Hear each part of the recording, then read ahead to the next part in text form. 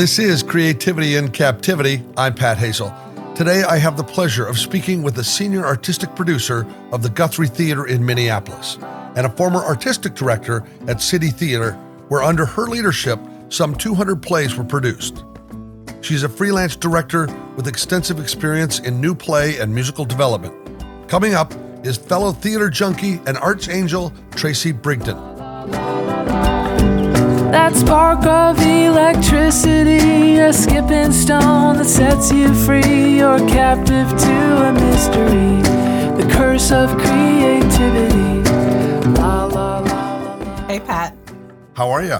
I'm really good. I'm so happy to talk to you. Well, and I'm excited about your new position at the Guthrie. It's well-deserved, certainly a theater of note. You've gained the reputation that you belong exactly where you are. I'd love to know what that new title means, being a senior artistic producer.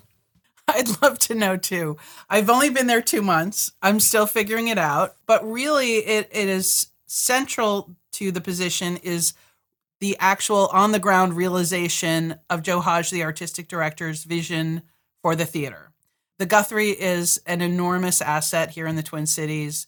It's got a building that has 3 theaters and 3 restaurants. That's a public space where people come from all over the world, really, to just check out the space, like the Sydney Opera House or Lincoln Center Plaza. They come up, it's a famous building designed by Jean Nouvel that has this incredible cantilever section of it that goes out over the Mississippi River. And people come from all over just to take a picture over in the cantilever. And we produce 10 plays. The theater's almost never dark in the season. There's not downtime like a lot of other theaters where I've worked. The biggest stage is a thrust stage that's 1,100 seats.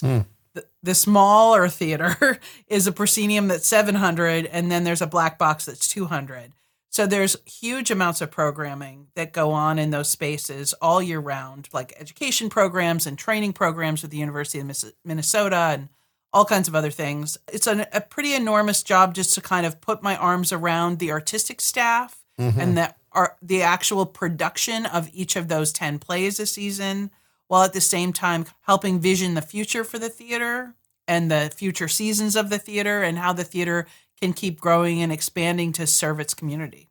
It has a national standard for excellence there in both the theatrical production and performance. So folks that have not made their way to the Guthrie certainly have heard of it because they've been doing classic and contemporary plays for years. And I guess it's a rather exciting thing to move from one place that you've been for a long period of time and being a newbie at another place that you know you're entering something where everybody's focus is to make the best art they can, to shine the light on the human condition in a new way. So it's pretty cool. Yeah, definitely. And I've worked at some very large theaters. I worked at Manhattan Theater Club for a long time. I worked at Hartford Stage. And as you said, City Theater in Pittsburgh. City Theater was a much smaller theater. The annual budget of City Theater was around $4 million. The annual budget of the Guthrie is around $40 million. So there's a bit of a difference there. Yeah. Better cast parties, I guess, huh? Yeah, right. Although in COVID times, we don't have cast parties. Let me just make a nod to the Guthrie, though, that their leadership during the pandemic, along with some of the Broadway houses, the idea of shutting down was really, really a difficult one to do. And yet they led with their chin on that. And so I really appreciated that because it helped other people in other industries say, well, if the show Hamilton's not playing in production or if the Guthrie's not doing a show, right, then we ought to follow their lead. Yeah, absolutely. No, I mean, and it was an incredibly challenging time for everybody in the American theater trying to pivot in that moment and figure out, everybody desperately trying to keep staff on salary as long as they could and trying to figure out how to move to this, new Zoom kind of theater for a little while to keep subscribers engaged in some way. And everybody's still coming out of it, a behemoth like the Guthrie included. I mean, we still have growing pains from coming out of COVID, and we're not all out of it yet. I mean, trying to keep Christmas Carol on during the winter with an enormous cast, including children. The COVID safety procedures are extraordinary. And amazingly, we only had to cancel once, and it wasn't for COVID. It was for a mechanical failure in the set situation. So, Yeah, it's a big haul for everyone, but I do sort of think we're all seeing the light at the end of the tunnel finally. I mean, the Guthrie is producing a full 10-play season this year, so it's happening. Well, let's go back to a very basic core need, which is I'm curious about what you think the necessity of theater is in the world. Oh, wow, Pat. That's I know it's big. Big question. I know, but you're a senior artistic producer. You're not just a junior. I wouldn't ask that of some intern, but let me tell a little story, and maybe this informs my view of it. So my first year as artistic director at City Theater, the first play that I chose to produce and direct as artistic director was a play by a British playwright named Helen Edmondson called The Clearing. And the first preview of that play, of the first showing as an artistic director, happened to end up falling on September 14th, 2001. So 3 days after 9/11. And when 9/11 happened, we were hot in tech rehearsals and about to open this whole thing. And we had all this endless conversation about should we go on and should we not and all that stuff. And we decided we were going to just press on, that we all needed to come together in a room. And probably, when people ask me, like, what's your most extraordinary moment in the theater? I never expected that my first moment as an artistic director would be speaking from a stage saying, thank you for gathering in this terrible time of tragedy. But that's what it ended up being.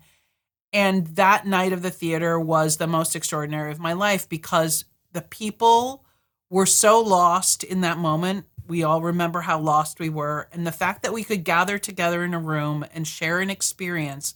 And that play happened to have huge resonance to the moment because it was about the Cromwellian Irish-English troubles. So it was about warring tribes.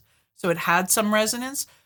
But the level of sobbing and tears and applause and hugging and amazing response we got at the end of that play was just about how when we come together to share an experience and share our humanity, amazing connection and magic can happen. And I think at the very core, that's what we do that's different than the movies. And I love the movies, and I love television, and I love any form of storytelling. But the fact that we are gathered with the live humans on the stage telling us a story is so basic in primary and human existence. I mean, think about it. We all grow up with a bedtime story at 8:00 at night of some kind, or whatever. When we're kids, you read a book, you tell a story, you sit around the dinner table. It's your bedtime story.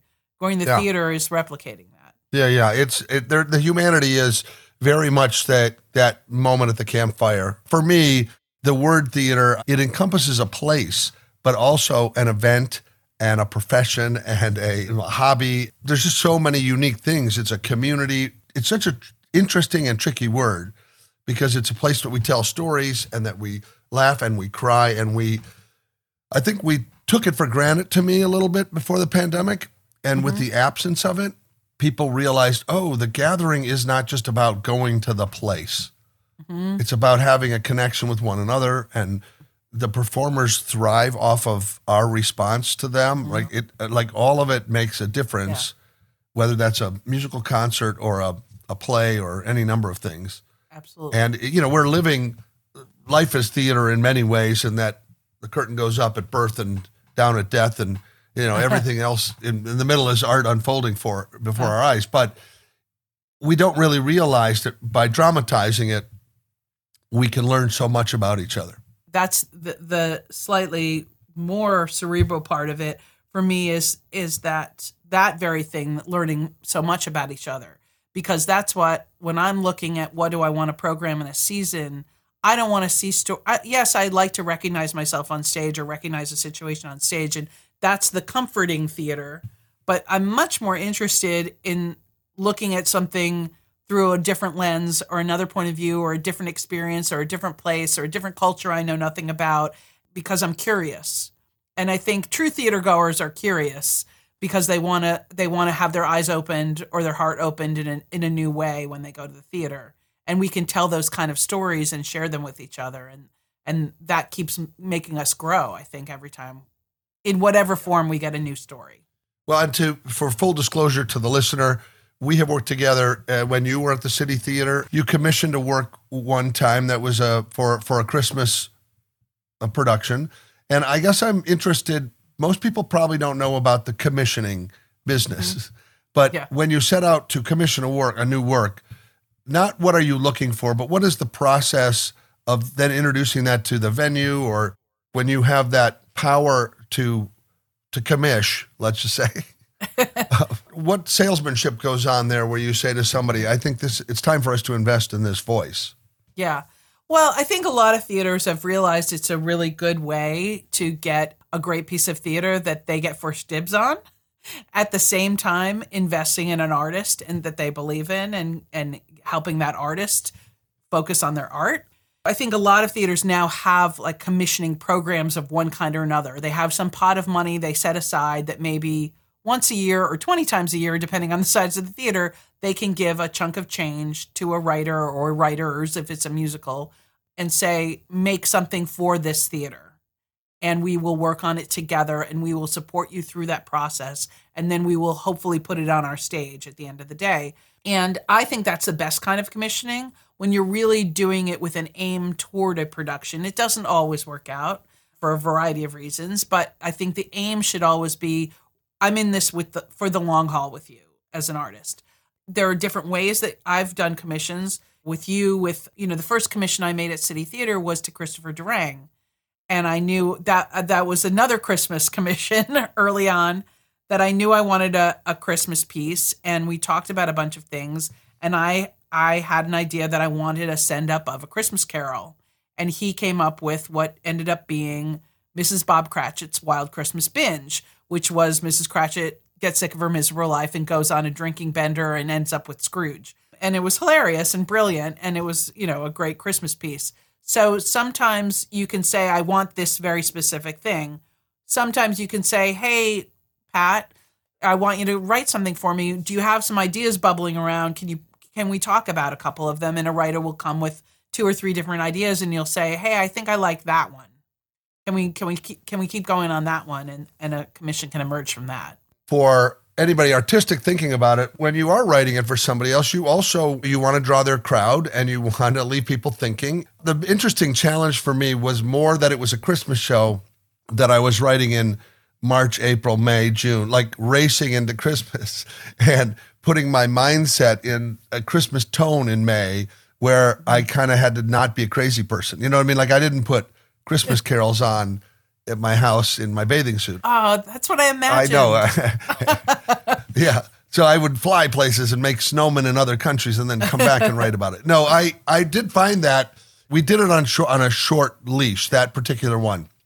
So I found this really interesting personal pressure that as I got closer and closer to the date, and your theater was so supportive, and every department, costume department, scenic design, it was fantastic to have people where you just throw things out on a wish list and you show up and they've built it, or they're sending you back samples or colors or whatever. And you realize, oh, they're all doing their job full throttle. I have got to make this a good play. And because you're doing a brand new work, an original work, there is still an opening night, which is really the first time that everybody gets to experience it. And leading into it, the few weeks that I was there prior, I remember saying to myself, I'm not watching TV. I can either be writing this play or watching TV, but I can't do both. No television until this is finished, right? That was going to be my treat. That's grim. But it was really, I've had a couple of places in my career where I've been able to suddenly be a member of a bigger staff and a bigger troupe and create really wonderful things by having the support, by having people. I found one of the clunkier things for me, because I'm a comedy writer, was having a dramaturg, having a person that was the research person and saying to me, well, that really wouldn't happen in this area. And I go, but it's funnier that way. And they'd go, well, that's not really how it's pronounced in Pittsburgh. And so for a comedian, we get really loosey-goosey. But overall, I began to go, oh, I see how valuable that would be, particularly if you were doing something historic or you wanted all the details to be exact right, that kind of a thing that wasn't so farcical. It really, I don't know, that was an eye-opener to me. And in all your new works, is there always somebody dramaturgically focused on the content creation? Yeah, I mean, certainly at the Guthrie, there's a very long-time dramaturg there, Carla Steen, who's a genius. And she is a genius at both, if you're doing a Shakespeare play, helping the director figure out what do all those crazy words mean and how, the history of that history and all that stuff, all the research. But she's also great at helping a writer move the play along through its process of becoming a better and better play from just a writing point of view and everything in between, because obviously new plays have research needs as well, as you say. Not every theater has the luxury of having a literary manager or a dramaturg. You had Carlin Aquiline, who was the longtime literary manager and dramaturg at City. But that's also the role of an artistic director. I mean, certainly, even though at City I had Carlin, I was very much always in the seat with the writer and the director saying, hey, the second act's a little too long. What about, is the scene making sense? And that kind of dramaturgy to help shape that piece. So, and then as a director of new plays, even more so, I'm very much in the dramaturg seat. And there's a lot of people that would argue you don't need a dramaturg if you have a good enough director. But I think it's not too many cooks. It can be both. It can really help in different ways. Yeah, I think in original work, development is tricky to do always from one singular point of view. Without some challenge, at least then a director or a writer can say, let me explain. Here's what my intent was. And they could say, fantastic, you're missing one part of that you're now explaining to me, which wasn't on the page. So theater's an almost impossible thing to do alone. Even a one-person show is littered with lighting designers. Yeah, especially if everyone's done their job right and it looks effortless.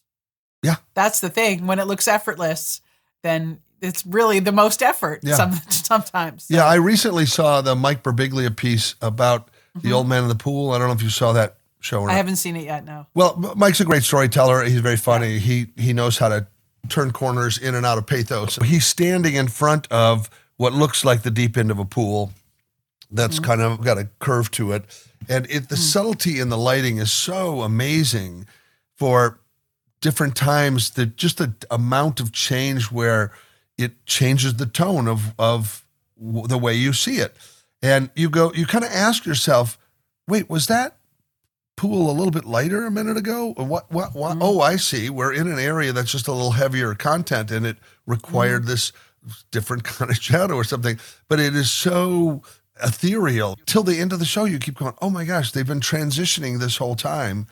That's really supporting his storytelling. Yeah, I mean, there's huge amounts of storytelling in every aspect of design of theater. And, some of it is more obvious than others, but something like a lighting design moving you from day to night without you even realizing it is extraordinary. And that's an amazing designer helping tell the story. Mm-hmm. Let's talk about content development. I know we just sort of tipped on it here with the idea of a commission, but you worked on a lot of original works in many capacities as a director, as a producer. Is there a piece that you directed, the original work, that made the greatest impact on you? I'll talk about one thing that I thought was a really fun and special one. Was I kept thinking about the fact that in American theater, we have to plan our whole seasons far ahead of time because everybody's desperate for subscribers. So you have to announce your season in, February to start getting subscribers in March to pay for the next year. So there's this huge pressure that there's this far out planning of plays. And I like to think that that's part of the reason why it's very challenging for Americans to have plays about current politics. Because by the time they get to the stage, by the time, even if the moment the ink was dry, you said, okay, I'll do it at my next available slot, which it'd still be a year and a half from now. Mm-hmm. And so the politics would be stale. And so I decided a way I would take a giant gamble and change that was that I told Keith Radine, the playwright, American playwright Keith Radine, that I would give him a slot in the next season. And no matter what he wrote, I would put it on. But I wanted it to be about American politics, current American politics. So he wrote a great play called The Missionary Position that was about a presidential wannabe on the election trail. I won't go into the plot of it, but it was very like current zeitgeist moment politics. And we put it on and it was a great success. And part of the reason it could be so fresh and so up to the minute is because I took this huge gamble. Mm-hmm. I didn't know whether he was going to write a piece of garbage that I'd still have to put on in some way, but he didn't. And I did invest in a playwright that I really trusted and believed in. So I knew it would probably not be a piece of garbage. But that was a really fun commission that was risky, but paid off huge dividends. And, he turned it in soon enough before the production that we could do a little bit of work on it, do a quick reading, do a quick rewrite. And we really worked on it. One of the things I love directing new work with the playwright in the room is that the playwright then can be responsive to what's actually happening with the actors in the room in the moment of finding the exact right way to tell that story. And great writers can go home at night and rewrite. Yes. I had a play by Michael Hollinger called Hope and Gravity. There was one crucial scene that we just battled and battled. It was a world premiere. Through the rehearsal process, we couldn't crack the nut of it. We finally got to the dress rehearsal night, or maybe it was the first preview night, and in front of an audience, all of a sudden, it became crystal clear. And I said, Michael, I know what it needs to be. And we went and did notes until midnight. He went home at midnight to the actor housing at City Theater and madly wrote. He emailed pages to Carlin by 10 o'clock in the morning. By noon, we rehearsed it. The actors went on that night for the second preview with that scene with book in hand because they didn't quite know it. There's a whole new scene. And we made an announcement for the show and said, we're New Play Theater and we're in the second preview of this world premiere. And Michael wrote a scene last night. We want to try it. And you're the first people and you may be the last people to ever see this scene. And the audience just loved it. Right. They loved it. And it did crack the play. And it made the play so much better. And by the next night, they were off book, and that was the play that's published. Well, that is some of the thrill of theater. It is live, and we are always trying to create some improvement and really nail it down. I think in my latest one-man show, it was quite entertainment from an insurance standpoint where I thought, I'll make it funny. I hope they laugh. And I had an intermission in it and realized the intermission was ruining the story. It meant taking a break and, there was some emotional turn towards my dad. And when I cut the intermission in my head, I thought, now this is way too long of a play.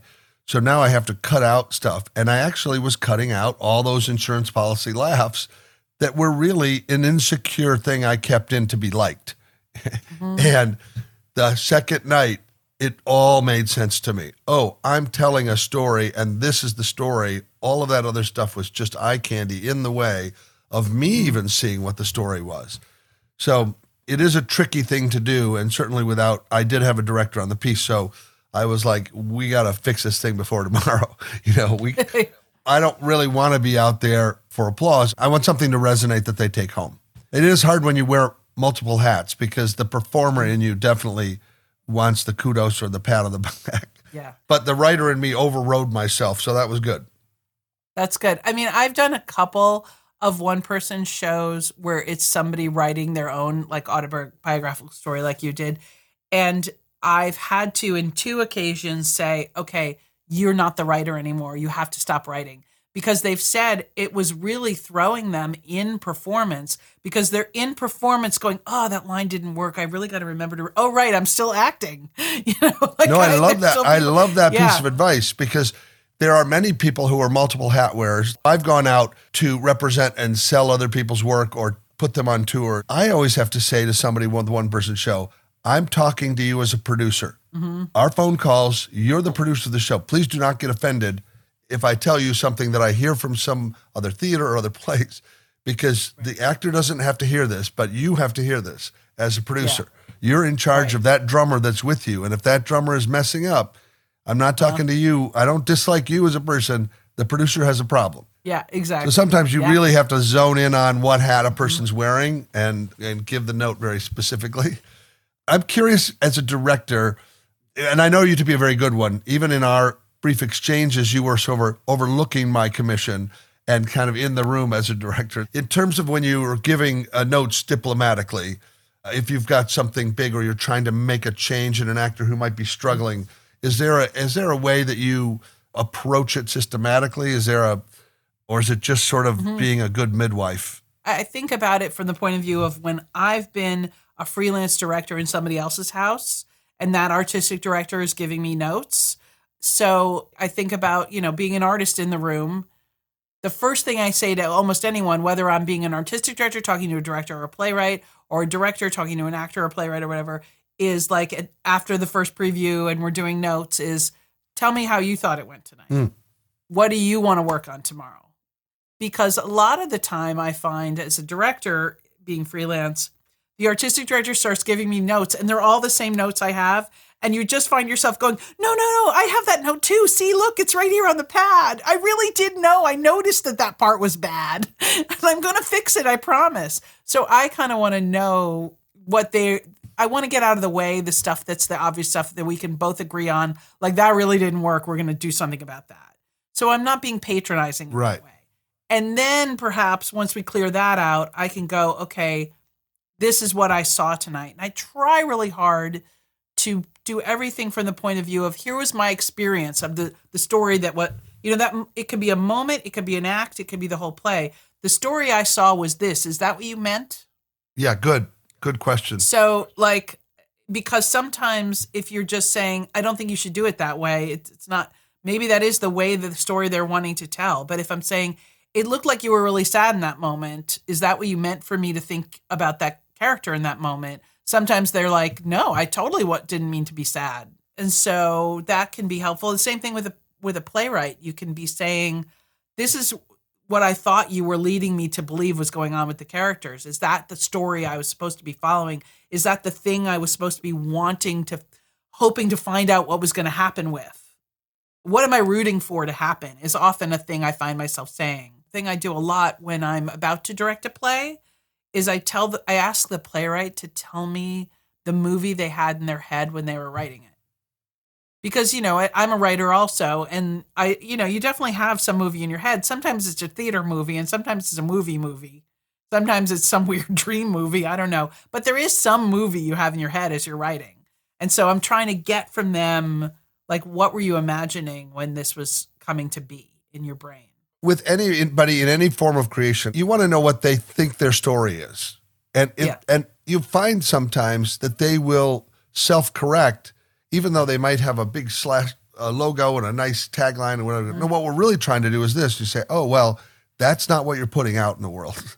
Totally. With everything. I mean, with everything, it's sort of like going back to, okay, why are we having this meeting? Like, what is our purpose? What are we trying to accomplish here? Like, that is so many times in life, if you go back to that, you solve your problem. I think often you do, because people go, oh, well, we're having the meeting because we always have a Tuesday meeting. It's like, we have no reason to meet. Right. I ask people, why is this on Zoom? People got used to Zoom, and so they got excited about it. But I don't mind an intimate Zoom meeting, but I am way over the let's meet for a drink with 40 people and somebody's feeding carrots to their horse, and that's making the loudest noise, so we got to look at that. You're in Austin. You have horses. Well, we got all kinds of crazies here, But now you've moved to Minneapolis, so I know from the many years of my touring, the people there still come out. If it's, knee-deep in snow, they are used to it. Even just this week, we got a giant dump of snow, and there were blizzard conditions, and it was 11 below right before the holidays, and we're trying to crank out Christmas Carol and battle against COVID and battle against snow, and there are a lot of obstacles. But yeah, the people of the Twin Cities, they love their theater. There's, I forget what people said, 60, 80, some huge amount of theaters here. I've only lived here 2 months. I live in St. Paul now, and the theater's in Minneapolis, and I have not met a busboy, a taxi driver, a waitress, a anybody that when they say, why did you move here? And I say the Guthrie Theater, and they go, oh, well, the Guthrie, of course. Oh, I love the Guthrie. It's amazing to me how everybody embraces that theater as their own, and they've all been attending since they can remember, and their families went every year and all that kind of stuff. So yeah, it's a real theater going town. Well, I found, and this is not to put down a town like Los Angeles, there are plenty of fine actors, but there aren't theater actors like there are film and television folks that can pull off rehearsing a scene and doing it in small bits or whatever. Theater acting requires stamina to maintain a character, to be in character on stage for the entire show. And also, once you're let go, once the director steps away from the piece, you may be in it for a year. So maintaining some consistency. And I did find that when I auditioned actors around the country, that Minneapolis and Chicago, certainly New York, there were certain places where they came in memorized. They were prepared in the first audition. LA, I found quite a bit more. They're reading the sides off the page like it means nothing. And it just was sort of disconcerting to read people there. Yeah. No, there's an amazing acting community here, theater community here. I mean, I've only just seen a tiny bit of theater since I've been here outside the Guthrie, and I've gone through a couple sets of auditions, but I'm really impressed with the folks here. And yeah, I think that's true. I think the theater towns, Pittsburgh was that. I was a snooty New Yorker when I moved to Pittsburgh and didn't expect there to be nearly the big pool of talent that there is in Pittsburgh. It's a cool town, too. I got to tell you, when I was a little kid and we drove through there, the sky was black from all of the steel work. You couldn't see anything. Right. And when I came back to work with you, man, I came over that vista and saw the clear skies and all the bridges and the river. And it was like a magical land to pull into Pittsburgh. Yeah. I never got the, what's the famous thing? Hell with the lid off. That's what they called it? Version of Pittsburgh. Yeah, that's what, I forget, somebody, Mark Twain, Groucho Marx, somebody called it. You'll have to look it up. Yeah, but I only ever got the blue sky version and the lots of support for the arts and good restaurants and all that stuff. Yeah. People who are not in the arts, when I hear about the arts being cut back in school, it's not because I'm in the business. It's because I see what it does to people. And I see what it does to a kid in an after-school program, or I see what any kind of expression where you're allowed to play and be alive and explore and be on an adventure changes you as a human being versus the idea of everything be administrative and structured. And, all of that's important. But I do think that the creative arts has an awful lot to do with how a human grows up. And anybody who doesn't have access to things, there's a lot of privilege in theater in the expense to go see it. So when they stop taking shows to schools for kids to see, it's a closed door to a heart. Yeah, definitely. Living here, it's the first time I've ever been, because I've mostly been on the East Coast. I've never been somewhere where there are truly like rural areas that don't have access to arts and Native American reservations that don't have huge access to all the arts and things like that. And so I think that's something that's sort of in the Guthrie's future is figuring out ways to reach into those rural areas because everyone should have access of all the arts. And it's challenging to be able to afford that and just even reach out to faraway places. I want to change the subject a little bit because I know that you worked on a podcast and did you write and direct that podcast? Yeah. Okay. So tell me the name of it and also what the experience was like to work in an audio only kind of theater where you're directing not in a proscenium theater. Mm-hmm. Yeah, it was interesting. During the pandemic, we were all kind of trying all kinds of new things to figure out a way to keep telling our stories and expressing ourselves. And because my husband, Mike DelGaudio, is a voice actor and he acts on a number of fictional podcasts. And I had just finished, I did my MFA with Point Park University in stage and screenwriting, which also included podcast writing. And I listen to a lot of fictional podcasts and I love them. I'm old enough that I remember the end of the era of thriller theater on the radio and that kind of stuff, listening to that in the car with my mom, driving home from guitar lessons. I thought, let's give this a go. And Mike, my husband, acts on a horror podcast called the No Sleep Podcast. And so I listened to that a lot. And I thought, I like a good horror story. Let me try my hand. And at the time, we were living along the shoreline of Connecticut in a very historical town that had an extraordinary graveyard that was from the colonial era with all famous graves of famous colonial people.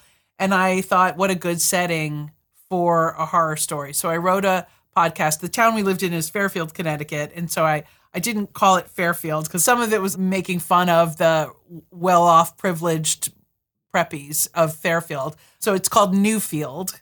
It sort of bridges the worlds of that 16th century witch hunting time and modern day. And the two worlds converse in the graveyard.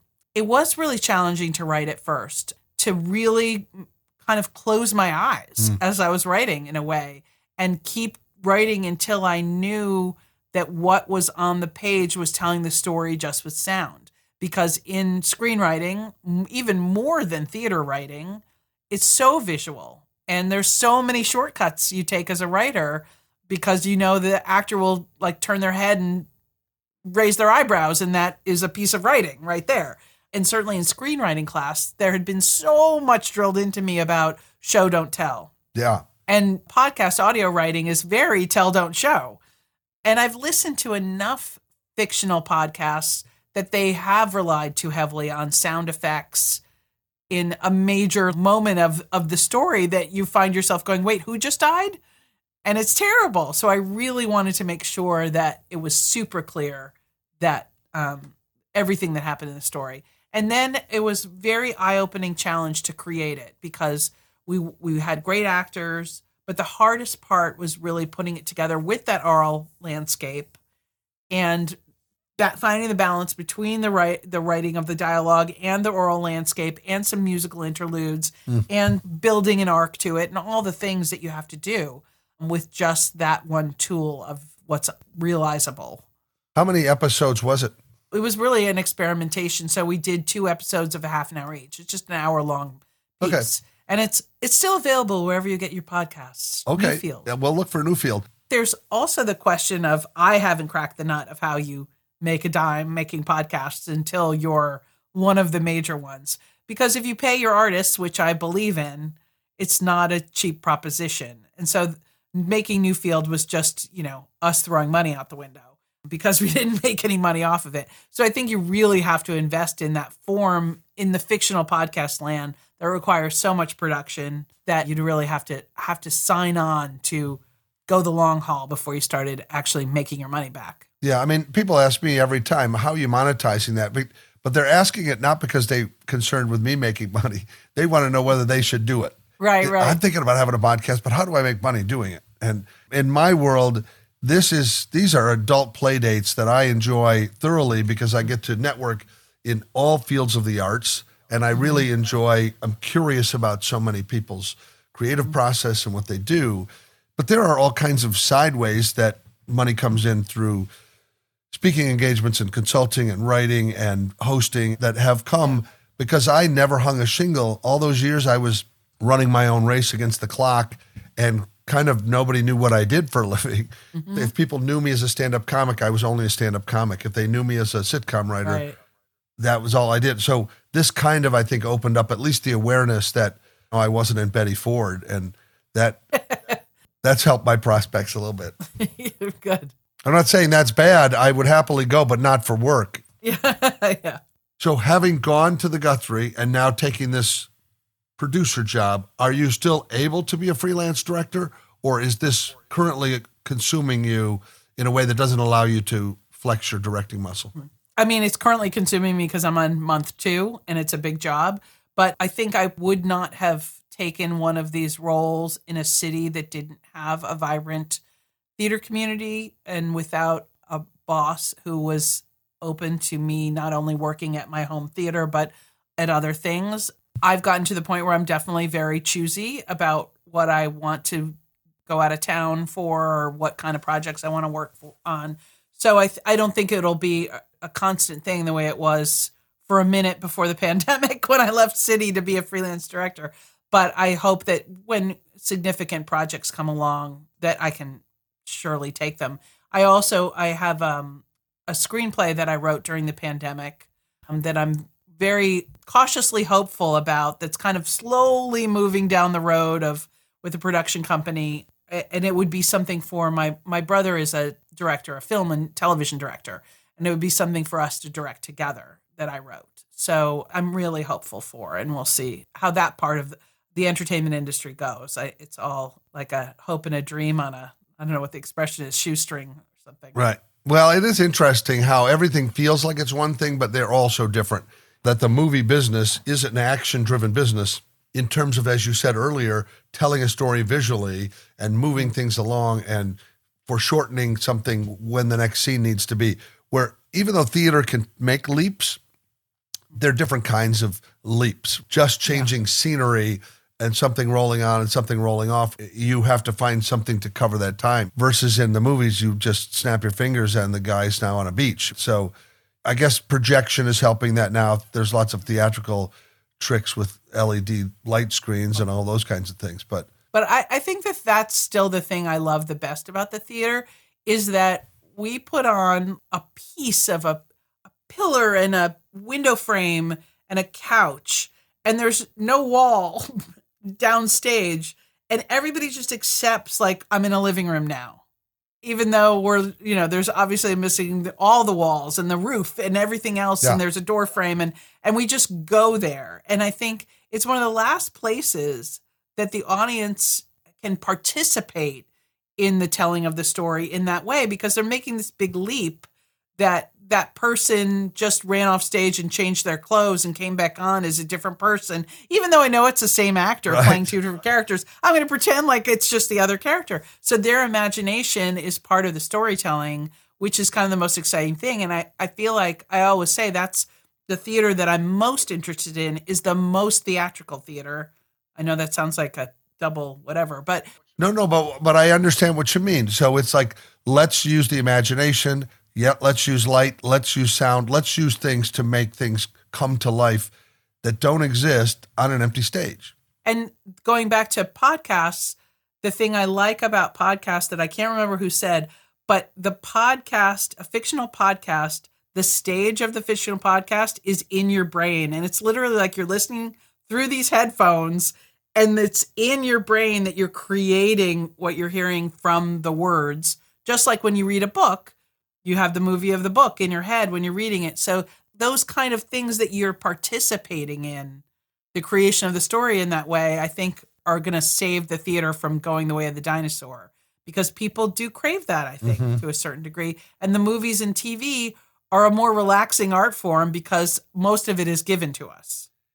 Yeah, but I think that's where I take umbrage with video games, which is there's great narrative stories in some of these games, but I feel like the secondary character for the player is the person who's pulling the guns out and shooting their way through the jungle. And I know that there's something neurologically that is a thrill, but it's like if you threw this person in the middle of a jungle, they wouldn't survive for a week. Right.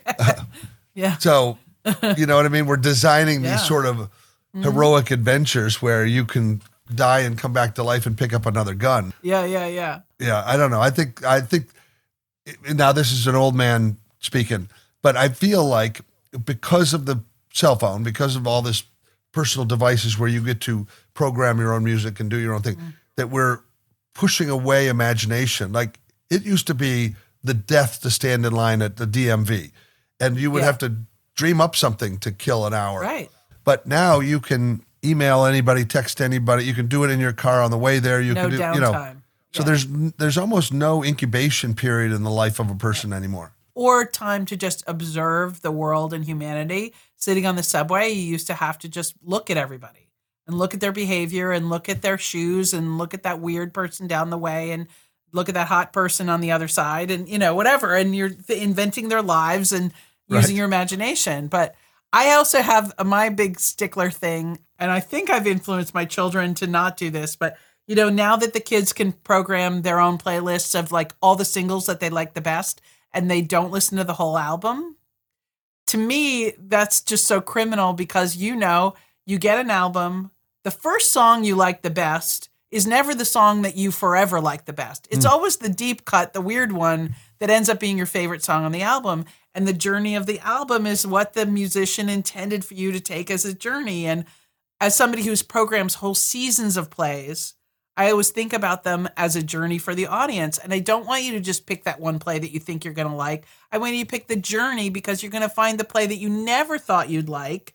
And you end up being your favorite play you ever saw. And you go on the journey that I created for you. So that's my other umbrage with the cell phone world of perfect selection you can do and curation of exactly what you think you like. You don't know what you like. Well, I think that, in a way you're talking about that observation of people and weirdos and all that. That is a little bit about the human condition where that could be me, that homeless guy. What might make me be there? And that's where empathy is developed, all of those kinds of things. But when we can shut everything down basically we're not asking people to tell their story, or we're not allowing ourselves to inform why they got there, whether that's success or failure or any number of things. It does feel like theater does that really well, because between the writing and the directing, we are trying to pick moments or lives in crises at places where it makes a story interesting. Yeah. That's the hero's journey, is to overcome those obstacles. In all of your play-going days, is there underappreciated plays that people should be thinking about that they should see when they get a chance? Are there a couple of titles of shows that you go, hey, this is one to see? I'll say one. There's so many, but I'll say one that I think particularly, I always want to remount it, and I never had the chance to. It didn't do badly, but it hasn't gotten the heralding it deserves, is Richard Greenberg's play 3 Days of Rain. To me, is one of the most perfect plays there is. It's one of my favorite plays. When I worked at Manhattan Theater Club, I was a junior line producer, and I got to work on that play. And at the time it starred the yet not famous, as famous, John Slattery, Brad Whitford, and Patty Clarkson, and directed by Evan Yanulis. And it's a beautiful play that plays with time. And I love stories that play with time. I mean, it's set in two different eras, and they kind of cross. It had a remount, I think, at the Roundabout with Julia Roberts, and I never saw that production, but that one didn't do very well. And I just think it's one of the most perfect plays. And I'm a huge Richard Greenberg fan. I believe I saw it in Los Angeles, in Orange County. It must have been in the preview headed that way, because John Slattery was in it, but I feel like John Tenney was the other male that's role. Correct. Yeah. And what I really love the way they actually used rain. There was like a little trickling of rain that was dropping into a little gutter. For play going, it's really interesting to do a 3-character piece where you can take that much of a journey. And I love any story that makes you have to work a little to put the pieces together by the end. And if the pieces can fall into place in the really smart way, you have an aha. And that play has a big aha in it. And, you have to pay attention and gather information from the first act to put it into the second act. And then you go, oh, I get it. Oh my gosh, I didn't think of that. And I love those kind of plays. So. Yeah. They reveal themselves to you. Yeah. And they also prompt discussion afterwards. I'll tell you, getting my MFA, I was researching what would be my big final play, and I came across an item that I had never known before, which is that while he was writing Dracula, Bram Stoker was the business manager to the great London theater impresario and owner of the Lyceum Theater, Henry Irving, and his muse and sort of theatrical partner, Ellen Terry, who was the great leading lady of the day in the 1880s. And so Bram Stoker worked for Henry Irving while he was writing Dracula. And literary critics believe that the character of Count Dracula is loosely based on Henry Irving, and the character of Mina, who's the female protagonist of Dracula, is loosely based on Ellen Terry. So I wrote a play called Stage Struck that is their story, coupled with, and this is back to my liking playing with time, in the 1980s in New York, 100 years later, a downtown theater troupe putting on a production of Dracula. Gotcha. And times cross. So that's the play that I'm really interested in having a production of, or directing myself somewhere. If anybody's looking for a good Dracula play. Good. You send me your Venmo and I'll buy the first ticket. Okay, thanks. And then you'll have to tell me when it's happening. Yeah. Okay, good. Anybody who wants to find out much more about you as a director, you do have a website, which is tracybrigden.com. And there's no E in Tracy. And you can certainly find out a lot more about the work she's done and the many theaters she's been involved with. I'm very grateful for your investing the time today. And I can't wait to see what's going on for you with the Guthrie as things continue. Thank you, Pat. Great to talk to you. All right. Cheers. Thanks for joining us today. Take a moment to subscribe, and we will hold your seat for more creative conversation and a weekly spark of inspiration. Our show is produced by Sweetwood Creative, with sound editing lovingly provided by Delilah Lovejoy. Our original music theme was written and sung by Maya Sharp, with additional production support and sanity provided by Tony Deo, Tucker Hazel, and Diane Johansson. Please feel free to share your input or dash off a review on social media to help grow our creative community. You can find us on Instagram at Pat Hazel with 2 L's, or visit our website at creativityincaptivity.fun. You heard that right. It's .fun because .com is just too .common. And .fun is so much more fun. Ciao for now. Staring at an empty page, stepping on a ghostlit stage.